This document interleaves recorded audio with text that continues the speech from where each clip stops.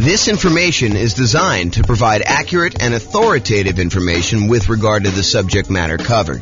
It is offered with the understanding that the presenters are not engaged in rendering legal, accounting, or other professional services. If legal advice or other expert advice is required, the services of a competent professional should be sought.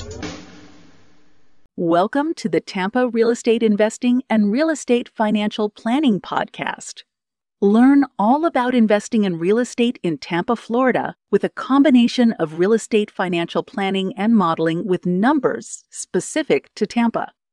Plus syndicated, more generalized recordings of live and pre-recorded real estate investing classes, not all of them specific to Tampa. Be sure to stay tuned after the podcast for a message from our sponsors. Well, good afternoon and welcome everyone. I am your host, James Orr, and I have a very special class for you today. This is a class where I get to introduce you to a brand new spreadsheet I've been making. I made a version of this, not in Excel. I made a version of it as like an infographic in PowerPoint, probably 6 months ago or so. And I finally got around to converting it to Excel, making some small modifications to it, and I am continuing to work on it. I'll give you a link to download the spreadsheet so that you guys can use it as well. But we're going to talk today about ways to speed up achieving financial independence. And I'm going to walk you through some of the thinking tools I have and some of the visual aids I have for figuring out how to improve the speed, how long it takes you to become financially independent, using whatever resources you have. So if you were normally on a path to get there in X number of years, the idea is how can we shorten that for you and get you there faster? And we'll talk about some things related to that, like increasing risk by improving speed, because sometimes it's a trade-off. And while I was preparing this class, I actually thought of a whole separate series of classes I'm going to do. I probably will do the first one in that series, sort of like an intro to this topic tomorrow, because I was like starting to add some slides, think about how I was going to do it. And I ultimately ended up saying, okay, this is really its own presentation because I'm going off on this really deep, very interesting, but very deep rabbit hole. And so I'll get to that probably tomorrow. If not tomorrow, then soon. And I will share with you some of my other thoughts on some other really cool new tools I'm making for that as well. But today we're going to talk about ways to speed up achieving financial independence, a new tool I created with this other spreadsheet, and we'll kind of jump right into it. So let's get into it right now. So first, what is financial independence? Financial independence is when you can, in quotes, safely live off of your investments. And when I give you that definition, you're like, okay, yeah, that seems reasonable to me. You're financially independent when you don't have to work anymore and you can safely live off of your investments, the investments that you have there.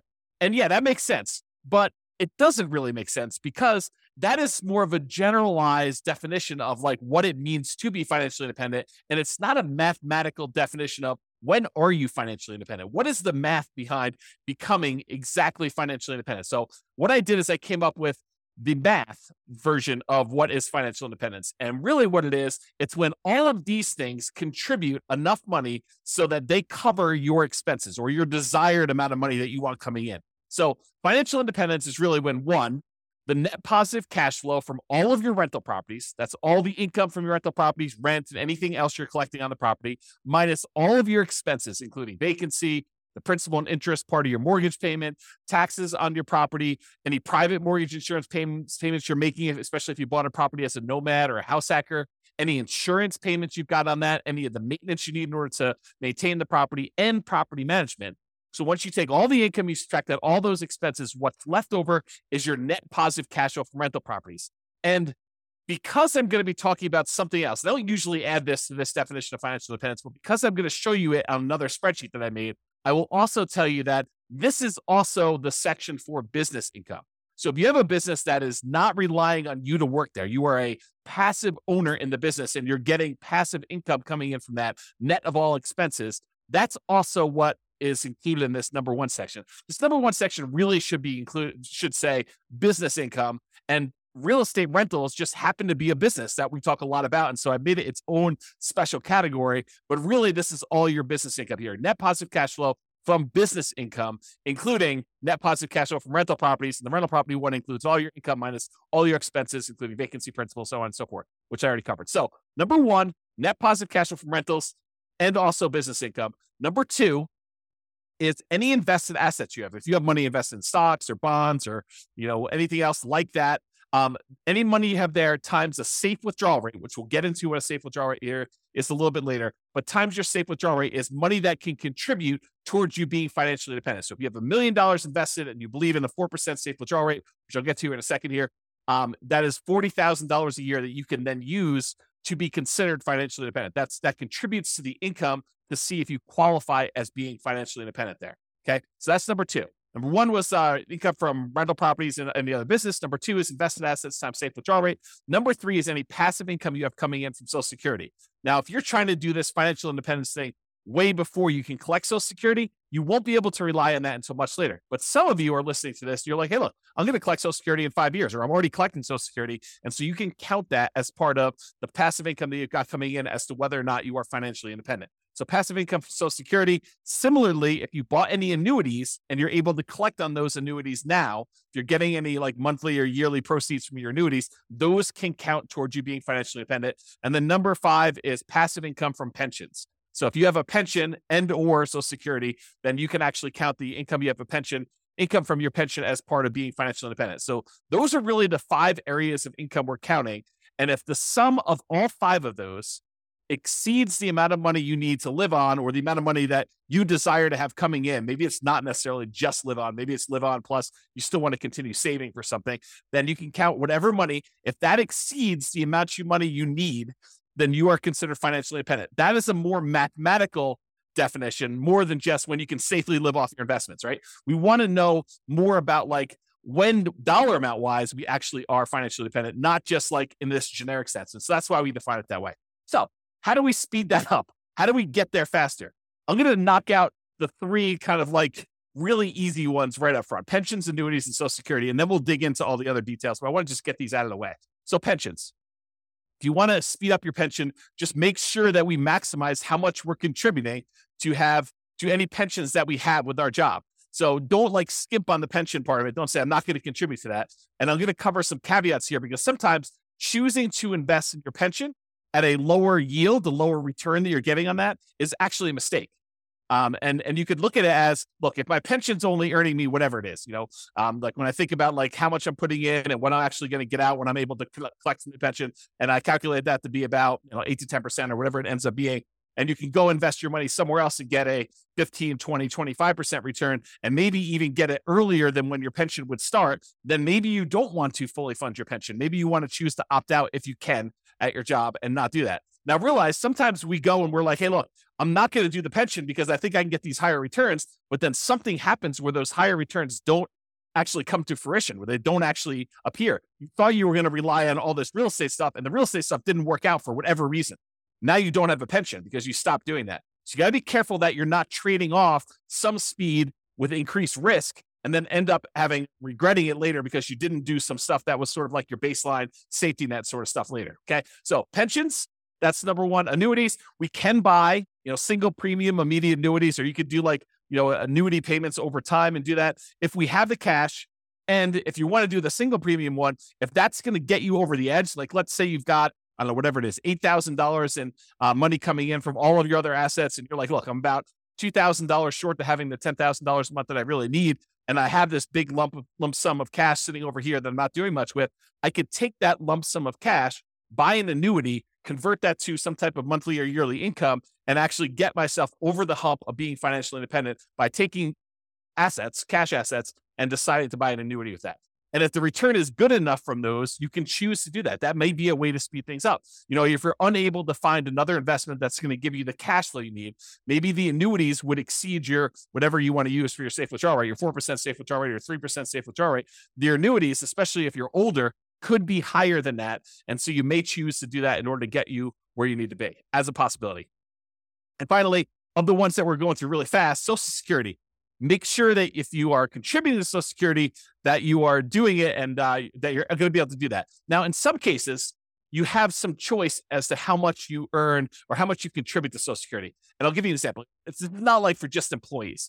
This is for like if you own a business and you're making a certain amount of money in your business, and you can decide how much of the income you want from your business to show up as wages, how much to pay yourself as a reasonable wage for the job that you're doing, versus taking money out of the business as profit. Because with the ones where you're paying wages on it, you're usually having to pay a Social Security payment associated with that. The ones where you're taking as profit, you usually don't have to pay Social Security payment. At least that's my understanding. I'm not a tax expert. But you could choose to take a certain amount as wages and pay the Social Security versus taking more money as profit. So you could decide within a reasonable degree. You can't say, I'm taking no wages, I'm going to put all my money in profit. I think you'd get challenged from the IRS in that. And so you could decide to take how much you're going to take in wages as to how much you're contributing to Social Security. And if you wanted to, you could choose to maximize the Social Security benefit so that you get the most out of Social Security later on when you're able to collect on it. And you'd want to go do that math and see what makes sense for you in your particular situation. So be careful, though, that you don't deliberately minimize or avoid paying Social Security and then regret it later. Similarly, what we talked about with the pension discussion as well. Okay. So how do we speed up those pensions, annuities, Social Security? Really, it's just about contributing to those and making sure we're doing it. Okay. And I did mention this while we were talking about that, but I just wanted to point it out to you that the returns you're earning on pensions and annuities and Social Security might be lower than what you think you can get or what you actually can get in these other investments outside of those options as well. So while we may or may not while there may or may not be a somewhat reliable source of money returns later, focusing on the pensions, annuities, Social Security, they may not be high enough to improve your speed. And so you may choose not to invest in those, or you may choose to reduce your investment in those, or do sort of like a hybrid where you're only investing a certain amount, and then you're taking the larger proceeds of your money and you're investing it somewhere else. And we'll talk about that. So here's the new spreadsheet that I hinted at. I call it my financial independence, asset allocation, and cash flows engine. And really what it's about thinking about financial independence for you and how you're determining where you're investing your assets, and specifically how the cash flow engine works, where the money you're earning from your job and all your other investments, where are you taking that money that you're earning from those? And then where are you bringing it all the way back around to the front of the engine and putting it in as fuel for your investments to grow even more? And then you're getting more out on the other end, and then you're keeping going around and around, and you have this like engine, this cash flow engine, where you get investments, you buy the investments, you then get the investments to earn some type of return, you get money thrown off from those investments, and you take that money and you bring it back around to the beginning. And so this is a visual tool to help you understand where you're earning your money, where it's all coming from, what are the sources of all of it, and then what are you doing with that money once it comes out of the cash flow engine? What are you deciding to reinvest in? And if we know approximately what the returns are for different kind of like, I don't know, buckets, they're kind of like the dotted lines around certain areas. Do you know the returns you're earning from certain ones? We can choose to say, okay, I'm going to take the money I'm getting from these 3 or 4 or 5 sources, and I'm going to put them back into source number 4 or source number 6 or source number 8 or source number 9. And we could visually do that so you can understand it.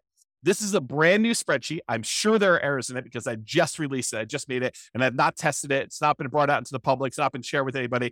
And so you're welcome to go download it, but realize, depending on when you're listening to this, I'm recording this. I don't even have my watch up. October 24th, 25th, something like that, 2023. And so if you're going to watch this and you're relatively close to that date, realize it's going to be new. And the longer we get out from under it, probably longer we get away from my release date, the more likely I'll fix some of the errors, and we'll do that. Not saying that you won't find any, but there you go. So if you want to go download it, go to refp.info/FIAACFE.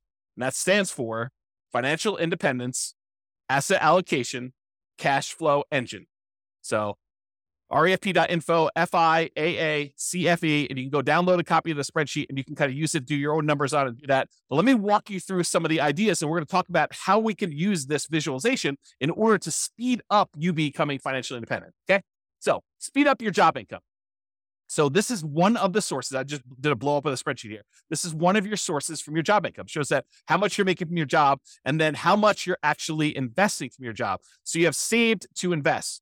Part of the money, in some cases, you have a company match where the company says to you, look, if you invest, 1 or 2% of your income, we will match that dollar for dollar. So if you invest 1%, we will automatically add add 1% to it. And so you'll end up investing 2% total, 1% provided by you, 1% from a company match. And so you want to try to maximize that if you can and do the company match part. Sometimes you'll take money outside of that company match. Just that company may say, look, we're only willing to go up to 3% with that. So you do your 3% investment, your company matches it 3% as an example. And then any additional money, 2% more or 5% more or whatever you're investing from your job, you want to go and take that money. And that is the no match, the money that you're investing from your job that is not matched by the company to do that. And then any money here you're putting in Social Security, you can kind of just keep track of that mentally for yourself. So how do you speed up the job income? Well, increase your job income. Like decide to earn more, or get a job where they do a match or don't do a match, or do one where they do a match, or they have some type of, stock options or something like that. Not just your regular job either. I'm talking about.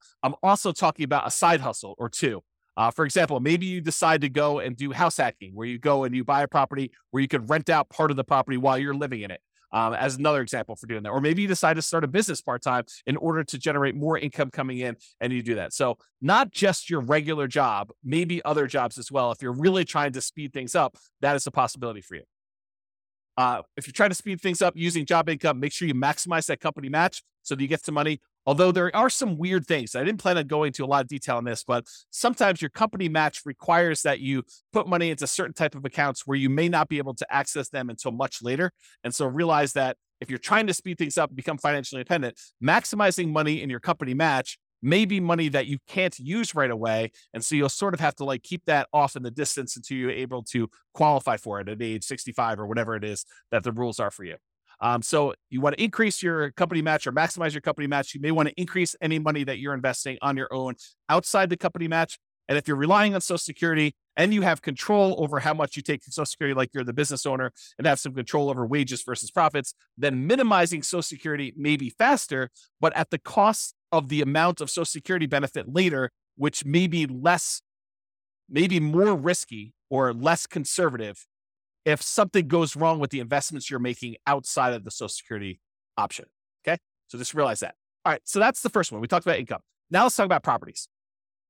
So in my mind, I've grouped properties into three primary groups because we really do look at properties in three distinct ways. First one is a really obvious one, the owner-occupant properties. These are properties that you live in. And sometimes there's a little bit of crossover, like if you're doing house hacking, you bought a duplex or a triplex or a fourplex, and you're living in one of the units and you're renting out the others, or maybe you're just doing roommates. You bought a nice single family home and you're living in the single family home and you're renting out a couple of the bedrooms, or you're renting out an RV space in the backyard, or whatever you're doing. Or maybe you bought the triplex and you're renting out roommates in the room and the one you're living in. And then you have two other rental units that you're renting out as complete separate units. If you're doing that, that's totally fine too. But for the most part, I'm talking about the properties that you're deciding to live in. And most of the time, we're not getting any type of cash flow or cash flow from depreciation from that. And we're usually not taking advantage of the appreciation, the property value going up, or the fact that we're paying down on the loan, because that really doesn't count until you pay the property off, and it totally reduces your housing expense. So, and I'll go into that in a lot of detail in other classes, but usually that does not contribute towards you being financially independent unless you take that property and you're using it, like we're going to use other properties here in a minute, as sort of like a rocket booster in order to gain some equity, have the property value go up, pay down your debt, and then you eventually sell that property, or you take the property that you lived in for a year or two or three or four or five, and you then convert it to a rental. And in those cases, you could use the assets you're committed there. But if you're just keeping them as an owner occupant, we don't really use those a lot as returns coming out of there that we could reinvest. Okay, so it really would need to move from being an owner-occupant property to some type of investment property or something like that, or selling it, which I didn't show in here, although I did make a note. Not shown, could sell owner-occupant properties for tax-advantaged capital gains. And there are some tax advantages of selling an owner-occupant property for your primary. Okay, so the first group was that owner-occupant properties. The next two groups are properties, investment properties that you buy that you intend to keep forever for cash flow. And then the next group is investment properties that you buy that you intend to sell for capital gains. Here's the general idea. There are some properties, rental properties, that you plan on buying, that you plan on keeping in your portfolio through retirement, and you plan on just having those puppies cash flow and generate cash flow to you that you intend to live on. That's one type of property. Those are the keep for cash flow properties. There are other properties that we're buying that maybe the cash flow isn't great, or maybe the property is not one you want to keep in your portfolio for a long period of time, but it is a property that you intend to buy because the return on it is so attractive. And it's a property that you intend to keep maybe for, a month or two and then quickly flip, or maybe you want to keep it for 6 months or a year or 5 years or 10 years or 20 years, or until you get to the point where you have enough properties, enough equity in them that you could sell off the ones that you planned on selling and use the proceeds in order to pay off the ones that you want to keep for cash flow. So there are some properties, though, that we plan to sell for capital gains. And so those are a separate group. The ones where we plan to keep for cash flow, we're primarily focused in on the cash flow from those, although you can access the appreciation of debt pay down via some refinancing or doing a HELOC on those. The other ones, we may get some cash flow and cash flow from depreciation while we're holding them, but really the intention of those is to capture the appreciation, the debt paid out from those, and then use that money elsewhere, come out of the engine and invest somewhere else in the property. Okay, let me check my notes to make sure I covered what I wanted to do. Okay, so some properties you'll own or occupy, talked about that. You could still do house hacking, talked about getting roommates or buying a duplex, triplex, or fourplex. And that could be like a side hustle, right? The income you have coming in from doing a house hack is almost like getting a second job, if you think about it, right? I mean, if you went out and you got another job delivering pizzas and you earn $600 a month, isn't that sort of like, renting out a bedroom or renting out a garage space or renting out an RV parking spot on a property and getting another $600 a month? It's just you're not doing as much manual labor in order to have someone else living in an RV space or renting out your garage or renting out a room in your property, and you're collecting money on that. So it's like a side hustle. It financially contributes $600 to your income, just like another second job would. Okay, and maybe even some tax advantages of you renting out part of your property, as you'll probably get some cash flow from depreciation for the part of property that you're renting. Okay, so we could still do house hacking, talked about that, and or the nomad strategy. If you decide to do the owner-occupant property where you buy a property as an owner-occupant, get owner-occupant financing, usually low or nothing down. You get owner-occupant interest rates, which are usually a little bit better than investor interest rates. You buy the property, you move in there, you have to live there for at least a year. It's a requirement of the lender that you stay there for at least a year. And then once you're done living in the property for a year, then you can convert that property to a rental, buy another property as the owner-occupant, put another 3.5% down or 5% down or whatever you're going to do, then move into that property, live there for a year, and continue this property, acquiring rental properties with little or nothing down as you continue to acquire each one. And then you move them into either keeper cash flow or sell for capital gains as you do those. So that's the nomad real estate strategy, where you buy a property, live there as an owner-occupant for at least a year, then you convert it to a rental. The reason why we do at least a year is that is a requirement of the lender. You cannot buy a property as an owner-occupant, move in, and then move out before a year is up and convert it to a rental. It's called loan fraud.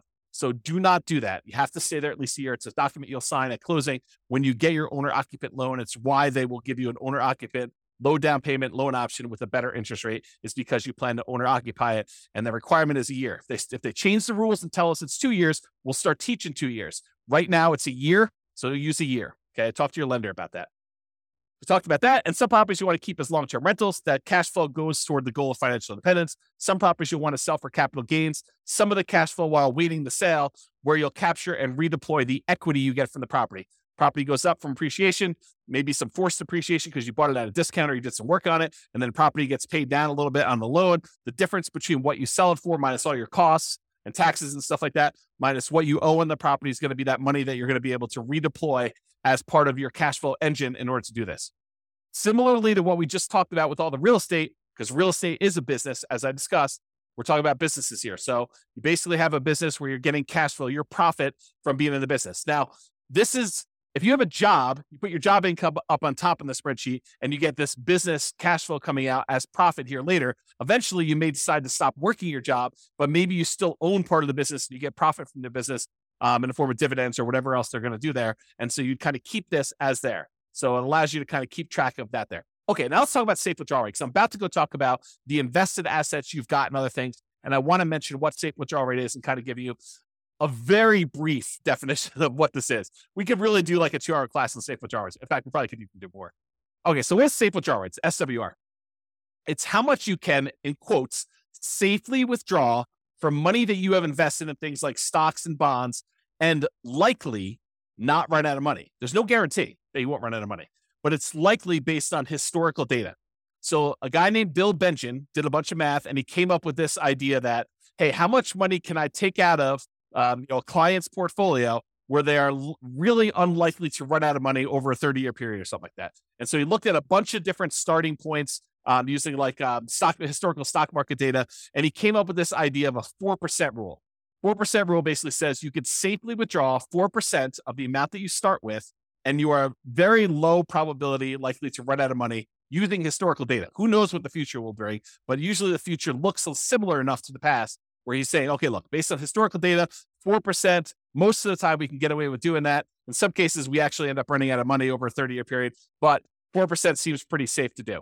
Then the Trinity study came out. There's 3 professors from Trinity University, Philip L. Cooley, Carl M. Hubbard, and Daniel T. Walls. And if you want to read the Trinity study, you can go read it at refp.info/Trinity. It'll take you right to the PDF. You can go read the whole thing.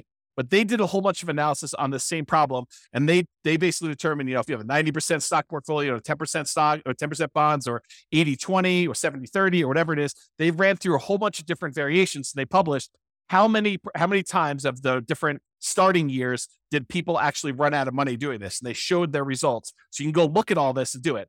So some people will use this if you've ever heard someone say, I'm using the 4% rule or the 4% safe withdrawal rate. It means that if you have $1 million invested, you can withdraw $40,000 per year, and you are not likely to run out of money. It's still possible, but you're not likely to run out of money if you've got that $1 million invested in stocks and bonds. In the simplest version of this, and there's lots of variations, lots of discussions about it, but in the simplest version, the $40,000 a year increases by inflation each year. So it's $40,000 year one. The next year might be, $40,000 plus 3% or something like that. And so you can go look at those numbers and see over time. Now, to be crystal clear, this explicitly excludes all real estate and business equity. So you can't say, I've got $2 million worth of real estate equity and I'm cash flowing $2,000 a month from that. And then go over here on the other side and say, well, then I have $2 million of real estate equity and $1 million in stocks and bonds. And so I've really got $3 million that I could use with a 4% safe withdrawal rate. That is not the case. That is definitely not true. You can only use the $1 million you have invested in stocks and bonds with this safe withdrawal rate idea. You cannot use the real estate equity as well. It's like double dipping. You're already getting a return on that $2 million of real estate equity. That's the cash flow that you're getting on the rental properties, as an example. Okay. So you cannot use real estate equity as like part of your safe withdrawal rate. If you liquidate the properties, you sell them, you pay the taxes on them, you pay any expenses of doing the transactions, closing costs and all that other stuff. You could take the money and then invest in stocks and bonds or whatever else you want to do, and then use your safe withdrawal rate with that. But that's not what we're talking about here. Okay. We're really talking about money you've got invested in stocks and bonds, not the equity in your properties. Okay. Now that I explained safe withdrawal rate, now we're looking at the 3 different types of accounts you have where you have assets invested in them. And these are usually things like stocks and bonds times whatever your safe withdrawal rate. So there's money that you could have in a taxable account. And a taxable account is money that you pay taxes in order to get the money. It's like from your job. And then you're going to pay taxes on any gains you have from those investments. So you pay taxes when you earn the money. Then this is an after-tax investment. And then once the money gains stuff, goes up in value or it's throwing off dividends or whatever, then you're paying taxes on that as you go. That's what your taxable account money is. For example, investing money you earn and pay tax on already in a brokerage account. So you go decide you're going to go invest, you're going to trade options, you're going to do whatever you're going to do there. That is money that you most of the time be doing in some type of taxable account, taxable brokerage account. There's another type of account called a tax deferred account.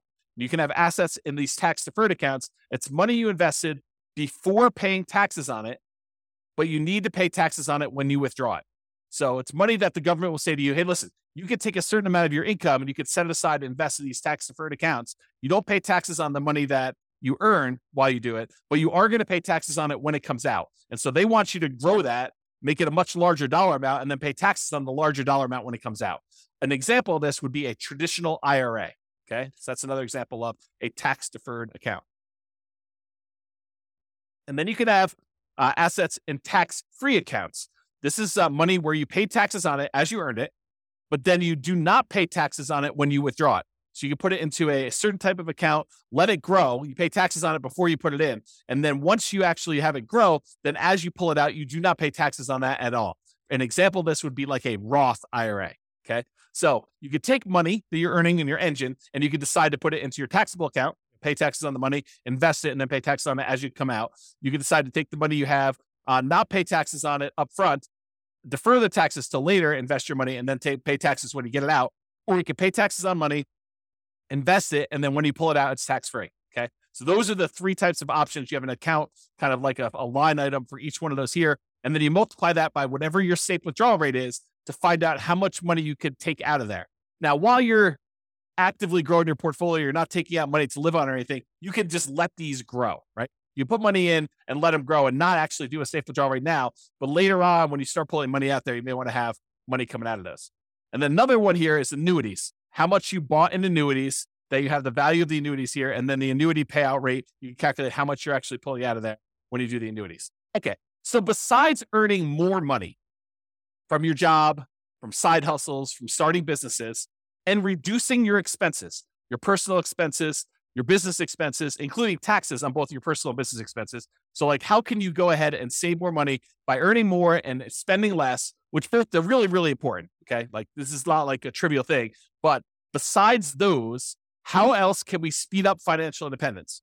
Well, it's really about what you do with the money you've got coming from your assets, like how we go and deploy the things that are coming out of the engine, the sources of the money that you have to invest. You know, when we talk about the engine, it's the money in, all the money that you've got that you're investing in your assets. Then what happens when you get returns, and what do you do with all this money coming out? Sure, there's job stuff where you're getting some money and you're saving it like there. But really, what are you going to do with like cash coming out of your businesses and the the money coming out from like your properties growing in value if you decide to do a refi or HELOC or whatever, or if you decide to take money and you sell a property or doing all that, or any money coming from your business or the safe withdrawal rate money you've got coming out. Like, what are you doing with all of this money? You're like thinking about like, where do I deploy it and how do I do it? So we're really focused on the sources of money out, all these little green letters in boxes there. So let's talk about the money to invest. What do we do with this money to speed up financial independence? And these are all the different things that we have money coming from. So the job, you've got some money coming in when the company matches your money, the money that you're saving that the company does not match, any of the cash flow properties that you own. You could decide to collect money now in the form of cash flow and then cash flow from depreciation. If you decide to pull money out of those properties, you're primarily keeping for cash flow, like you do a cash out refi or you do a HELOC. And then if you have properties that you're keeping primarily to sell for capital gains, you might get a little bit of cash now in the form of cash flow and cash flow from depreciation. But then if you sell the property, there are certain proceeds you can get where you pay the taxes on it and you can invest in whatever you want. Or you could decide to defer your taxes, do a 1031 exchange, and then reinvest that money in more rental properties, like kind investments. So you could do that. Or if you decide instead of selling the property right away, you can access the equity you have in those properties with a loan temporarily and do a cash out refinance or HELOC, just like we did with the ones where we were keeping for cash flow. And then any business income you've got there, you can use the cash flow from owner profits. Then these invested assets times your safe withdrawal rate. We've got the tax withdrawals, tax deferred withdrawals, and then tax-free withdrawals from those three different sources, your annuities, your Social Security, and your pension. So those are the different sources of money to invest that we've got there. So what do we invest in? Like, we take all this money out from all those different sources, and like, how do we go and speed things up, and what do we reinvest in? And part of it is this choice. It's the choice of, okay, we've got all these sources of money that we just went over. Where are we going to put that? How do we improve it? And part of that is taking all this money out that we see. Some of them you're going to be deferring for later. Like, you're not going to be necessarily taking money out of, the tax withdrawal account or whatever, unless you're going to say, hey, I'm saving up money in this until I get to $100,000, and I'm taking $100,000 and I'm going to use that as down payment in order to buy a property. So you may be doing stuff like that, but sometimes it's like you're holding for a little while until your engine grows and the return grows in that. Then you're going to take money from there and you're going to move it up somewhere else. Okay. So what are we going to reinvest in? Well, here are the options, right? I've tried to simplify it down and say, these are really the choices we're looking at. Number one, we can invest in more owner-occupant properties. We could either put up money for down payments and buy another owner-occupant property. Maybe we sell one, use some of the proceeds and reinvest in that. Or maybe we sell one, take some of the money, buy an investment property, take less of the proceeds and go buy an owner-occupant property. But we take some and we use it for down payments to buy an owner-occupant property. Or we could pay down on mortgages and earn a return from having less that we owe on the property. So if we have an 8% mortgage, which is what they are about the time that I'm recording this, you could take money from something else you've got on the other side and reinvest it by paying down an 8% mortgage. What do you earn as a return by paying down an 8% mortgage? It's not a trick question. 8%. That's exactly right. So if you're going to go have a loan, you're going to pay it down. What you get as a return is the interest rate. So if you've got a 2.25% mortgage on a property because you got a really good mortgage, 5 years ago or 3 years ago, do you want to go take money that you could invest in stocks or bonds or CDs or more investment in real estate or anything else and pay off a 2.25% mortgage and earn 2.25% on that money?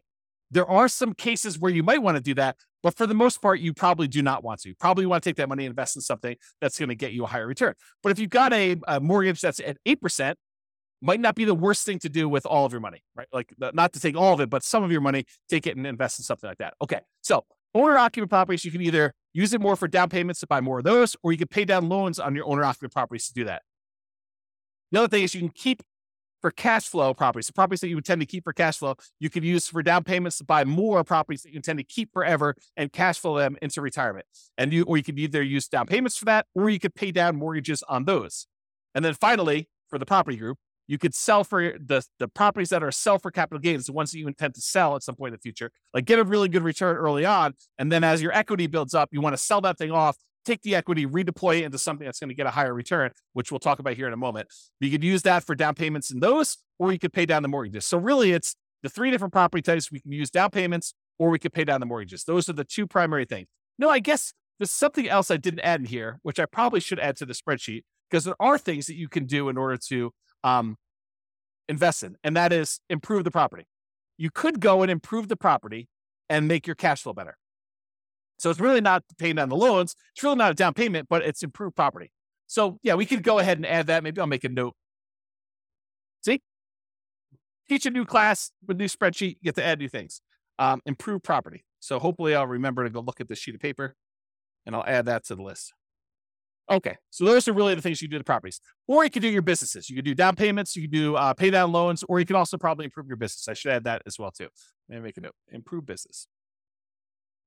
And then buy assets. You could go take money and invest it in your taxable account. If you qualify for, like from an income standpoint, you could use it in your tax deferred account, or you could invest in a tax-free account. There's some qualifications and limitations for doing the tax deferred and tax-free. So just realize that you might be limited in what you can do that. Or finally, you could buy annuities. But that's really all we're talking about. These are all the choices we have of the money that we've coming out from our job and all these other investments we have. We could take that money and what are we really going to do? We're going to put it back at the beginning and we're going to reinvest in something.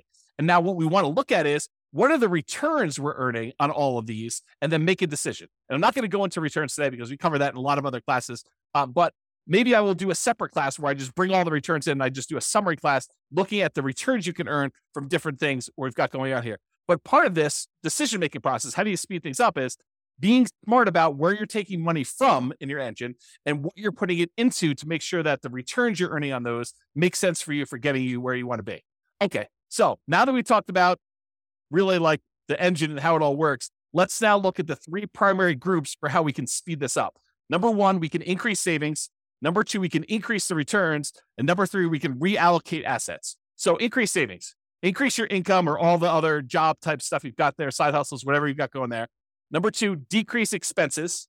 So make sure that you're living frugally, that you are, not paying a lot in taxes on things like that. You can also pay off properties, either owner-occupied properties where you're living in and reduce your living expenses that way, or on investment properties to reduce your expenses and improve cash flow. So those are all part of like the increased savings idea of doing things. Or you could utilize more of that company match if available. If you're only doing 1% and the company will match you up to 3%, maybe you should take advantage of a 100% return when you do the company match. If you invest 1%, they'll match your 1%. You just earn 100% return in that first year by doing that. And then maybe you look at how you can get it back out if you want to decide to do that. But utilize more company match if it's available for you as a way to increase your savings. Sorry, I got to grab a drink. All right. Number two, increase returns. Change the investments for your investable assets. We've got those, taxable accounts, tax deferred accounts, or tax free accounts.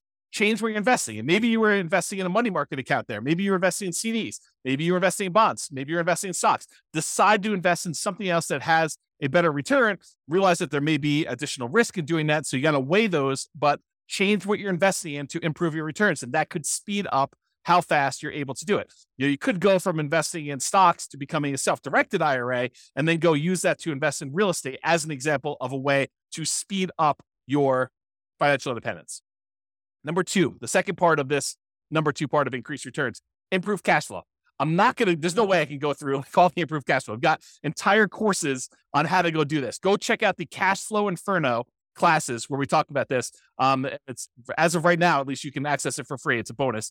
refp.info/CFI, Cash Flow Inferno, CFI, refp.info, CFI. And in there, we have the 88 strategies for improving cash flow and rental properties. It's all part of like my concepts of the lowest monthly payment guarantee, how to minimize all the expenses when you're buying properties, both owner-occupied and rental properties, and then the maximum cash flow guarantee, all the different ways and strategies we have to improve cash flow and income you're earning on those rental properties that you have, and combine both those together and it means that you're going to maximize and improve your cash flow.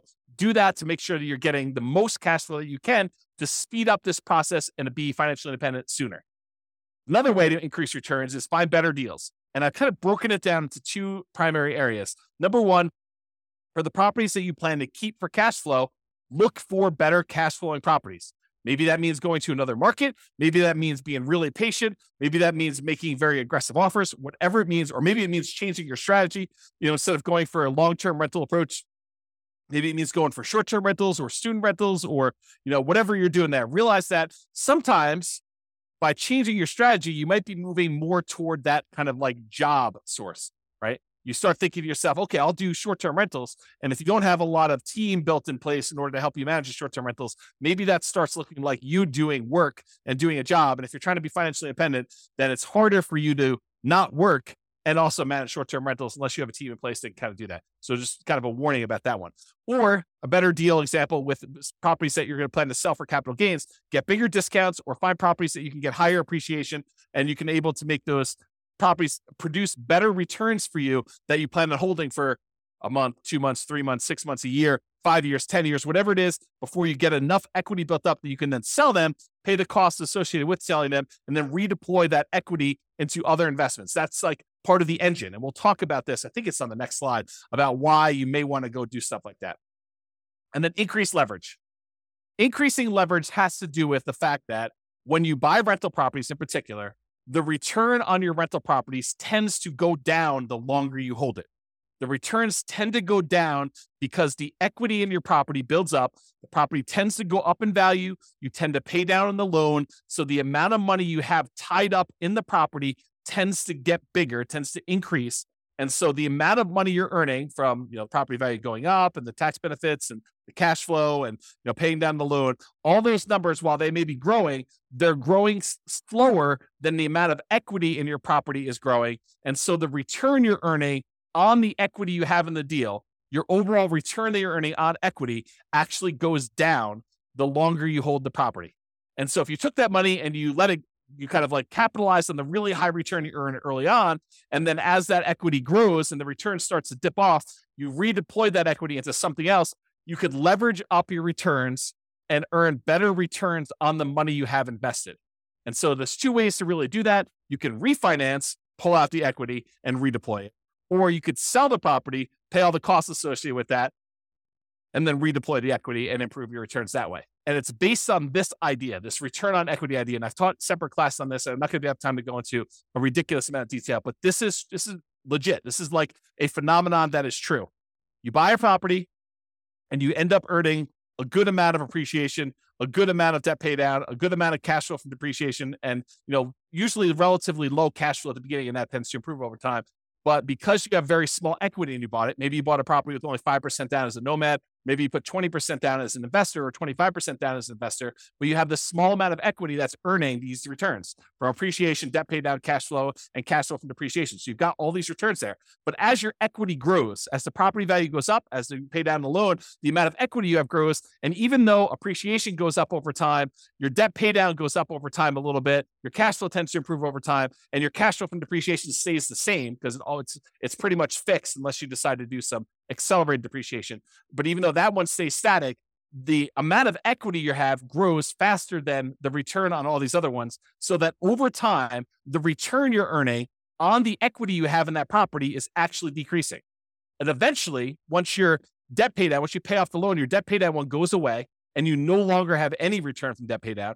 And eventually your cash flow from depreciation goes away because you can only depreciate residential properties over 27 and a half years. And so that eventually goes to zero. So what you're left with is just unleveraged, because it's no longer leveraged, appreciation rate, which might be 3%. And then your unleveraged cash flow return, which might be cap rate, which is usually somewhere between 5, 6, 7, 8, 9, 10%, depending on what property you're buying, what part of the country, and all sorts of other variables. But maybe 5%, as on the low end. So 5% plus 3% is 8%. So even though you might be earning, 35% return when you first buy the property, like if you think about return on equity, that's decreasing every year. So eventually, when the property is paid off, you're about 8% return on your money. So if you decide, look, anytime my investment properties that I own, anytime their return drops below some number, some threshold you hit, whatever that is, 20% or 15% or 10%, you could say, look, I'm going to sell this property and re-leverage up. I'm going to take the money, I'm going to pay the taxes, I'm going to pay the capital gains tax, I'm going to pay the depreciation recapture tax, I'm going to pay the real estate commission to get out of it, I'm going to pay the closing costs, and I'm going to take whatever's left over, which is what we call true net equity. That's the amount you have left over after all those expenses I just named.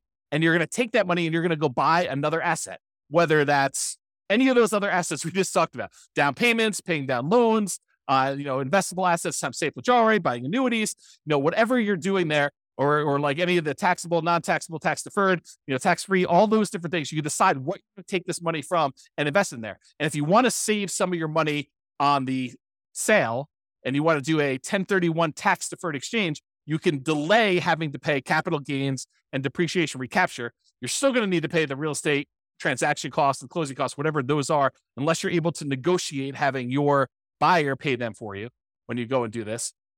But in most cases, you're going to pay those, and then you can take that a much larger chunk, but you're limited in what you can reinvest that in when you do that. Has to be other real estate, like-kind real estate, not owner-occupant stuff, okay? So this idea of return on equity declining over time is real. It's a real phenomenon.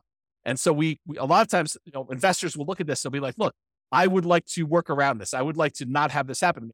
However, other real estate investor folks look at this as a natural, organic de-risking of the portfolio over time. Because as you pay down the loan, it becomes less risky. You owe less on the asset. Your kind of like resiliency for price declines goes up, and your resiliency for rent declines goes up. The rent can come down and you'll still have positive cash flow. The price can come down and you'll still have positive equity. So this is a natural, organic way to de-risk your portfolio, but it also typically means that you're getting less of a return on your asset over time. And if you're trying to speed things up and really optimize this, you may choose to see this as a hindrance and say, I want to address this. I don't want to see my return go from 35% all the way down to 8%. I want to see it go from 35% down to 20. And 20, I want to go reinvest, re-leverage up, and go buy another asset or two that has 35% return. Maybe you buy a bigger property, or maybe you buy two properties that are a little bit smaller or about the same size, and you go and you redeploy this money, or maybe you take the money and you go buy stocks or annuities or whatever you want to do, but you change it in order to get a better or different or kind of like other return than what you're doing here. Okay. And so that's what we're talking about. We're talking about this kind of like refi and redeploy equity, sell and redeploy equity in order to increase leverage, because you're usually increasing leverage to do that. Or number three, remember we talked about the three options here: increase savings, increase returns, which we just covered, and now reallocate assets. Number three. So change the investments for the investable assets. So we had this before the other one, but if you were investing in bonds, maybe you decide to change it to invest in stocks. Maybe if you were investing in stocks, maybe you decide you want to go invest in options, or maybe you want to take it and invest in treasuries or bonds or whatever. You could change what you're investing in order to optimize for return, but realize that does change the risk characteristics of what you're investing in. You go from bonds to stocks, it's changing. The asset classes, the underlying asset class you're investing in is different. Okay. Or you could utilize some of our like deal alchemy strategies. If you kind of not seen that course, it's another bonus course, refp.info/REAP/alchemy. And if you go there, there's a whole bunch of stuff about how do you move returns from one quadrant to the other. So if you're really concerned about earning money in that cash flow quadrant instead of appreciation and debt pay down, you can decide to do things with your asset in order to work on maximizing cash flow. For example, you may refi some of your properties to have enough money come out of those to pay off other properties to improve your cash flow. Sometimes it just works out that you have enough equity in your properties that it's spread out in a really unusual way that is limiting how much cash flow you can produce. And it might be better for you to refinance, two properties and then use those proceeds to pay off one or pay off two. And that would actually improve cash flow by a lot more than just keeping your properties the way that they were and letting them all continue to pay off organically. Or another version of this is, let's say over the next, X number of years, you acquire 10 properties. And then once you have the 10 properties, you wait until you get to the point where you could sell off 5 of them and then pay off, use the proceeds from selling off 5 of them to pay off completely the loans on the other 5. So you just hold the properties as long as it takes for you to get to the point where you sell off a portion of them, 1, 2, 3, 4, 5, 6, whatever, 7, whatever it takes. And then you pay off the remaining properties that you keep. So now that you have 1, 2, 3, 4, 5 free and clear properties and no longer 10 properties that all were leveraged. And that could be a way for you to achieve financial independence and really speed things up. You buy more properties than you need, let them grow, These are all, the certain number of them you're setting aside as kind of like sell for capital gains. You're kind of deciding that those are going to be sell for capital gains properties. You let them appreciate, you let the loan pay down. You're not overly concerned about how much cash flow producing because you're not going to keep them for cash flow. You're really looking at what's the overall return I'm getting. If it's getting a 30% or 40% or 50% return, especially early on before that return on equity curve drops off, then once you get to the point where those things have grown enough, then you go and you sell those, you take the proceeds and you use it to pay off properties that you plan to keep in your portfolio forever. Or maybe you have the 10 rental properties that you let grow for a period of time. You sell off all of them, and then you invest in stocks or bonds and use the safe withdrawal rate. Or you sell off all of them and you buy annuities, or whatever your strategy is. These could all be different variations on ways to speed things up, because you could be maximizing the return you're getting on equity. You're buying these properties and really taking advantage of this very high return you see on leveraged real estate early on. There's some risk associated with that, putting 20% down or 5% down the property. There's definitely risk of having leveraged real estate, but you take advantage of these high returns you have. Then once the return starts tapering off and getting more reasonable, getting lower to kind of what a, comparable returns might be in the stock market or the bond market or whatever it is, then you can go take this money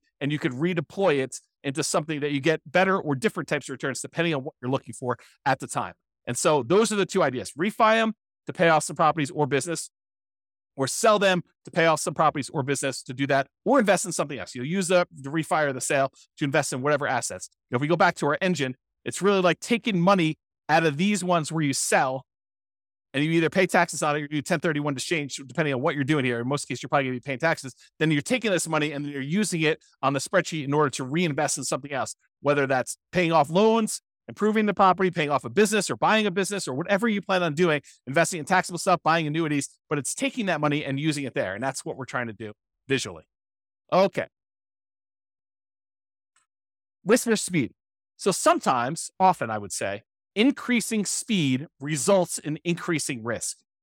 So because we re-leveraged up or because we are seeking these higher returns, sometimes we're doing that and we're increasing our risk. For example, increasing leverage on your properties to improve your return on equity almost always increases risk. Right? If you go re-leverage up, you take these assets, you take one property that's the equity is kind of growing, you take that, you sell it, and you take that and you buy two more properties or a bigger property where you only put 20% down or 25% down when you had 50% of equity, you're likely increasing risk. And I've got a whole series of classes coming on this. We're going to use expected value to really drill down and understand how you could still have a better expected value. The results you're expecting is much more likely to happen, but there's also an increased likelihood for you to have a more significant failure. That's what we're going to look at when we talk about expected value. That's a totally different class. That was the class I told you I didn't have time to teach, but I'm going to teach another version of it. Okay. So for example, increasing leverage, talked about this, always increase. Many real estate investors will choose to de-risk the closer they get to their FIRE date, the financial independence retire early date. Because as you get a much larger asset base, having variations in that could impact. If you needed $3 million in order to be considered financially independent and you're getting closer to your deadline of when you want to actually be retired, then, if you have a portfolio that, could easily go up 10% or down 10% in value, and all of a sudden you see as you approach your date, the portfolio drops 10% and you need that 3 million and you only have 2.7 now, that's problematic. And so the closer you get to the date where you actually want to be financially independent and stop working, the less risky you want it to be, unless you're way above it, right? Unless you're like, okay, I need 3 million, I'm at 7 million. I don't need to de-risk that much at that point.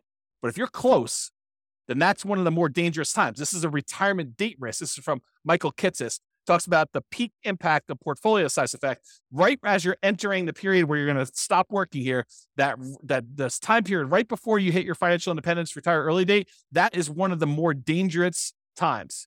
And then right after that, once you retire, is one of the most dangerous times you have for what's called a sequence of returns risk, which we talked about in other classes, and I'm sure I'll talk about again, but I don't have time to go through it right now. If you want to go read Michael Kitces' article about this whole idea, and it's not real estate specific, it's more like stock market stuff, you can go to refp.info/redzone, REDZONE, and you will see Michael Kitces explain this phenomenon to financial advisors. Good stuff for you to dig into if you're interested in this. But you'll see why it's most risky right before your financial independence date, and then right after with sequence return risk. They're slightly different risks, but they're related because it's based on your portfolio size. Your largest portfolio size you're most at risk for that. Okay. So in conclusion, there are many choices you can make to speed up your journey to financial independence. And hopefully you're just starting to understand how this whole engine thing works. So all the different sources of money you got coming out, then what do we take that money and what do we do with it? What do we kind of move it back around to get it going in? And then when it goes in, it kind of comes out. And that's why it's an engine. It keeps repeating and it keeps growing with your returns there. So the choices you make about what you're taking with the money coming out and what you're putting it back into matter, and they can really impact the speed at which you're able to achieve financial independence. Some require more sacrifice and discipline to implement, reducing your expenses, saving more, getting a different job, doing side hustles. That's more work. It's more sacrifice, more discipline to implement. But some of them are mere distinctions at points of decision. Hey, and I'm going to take this money coming out of here. I'm going to invest it in this instead of this. And that can make a major difference. Taking your money and paying off a 2.25% mortgage versus paying off an 8% mortgage could make a big difference. And it's really no extra work for you as to what you want to do. It's just like deciding I'm going to do this instead of this. And so ideally we get this little visual, and I'll create some more tools around this so you can see like what the expected returns are. Maybe you put in your own numbers and you could decide where you're going to take money out of to kind of optimize and improve your kind of like speed to financial independence, but also weighing in the risks of doing so as well. Okay. Speaking of risk, some of these ideas will reduce risk.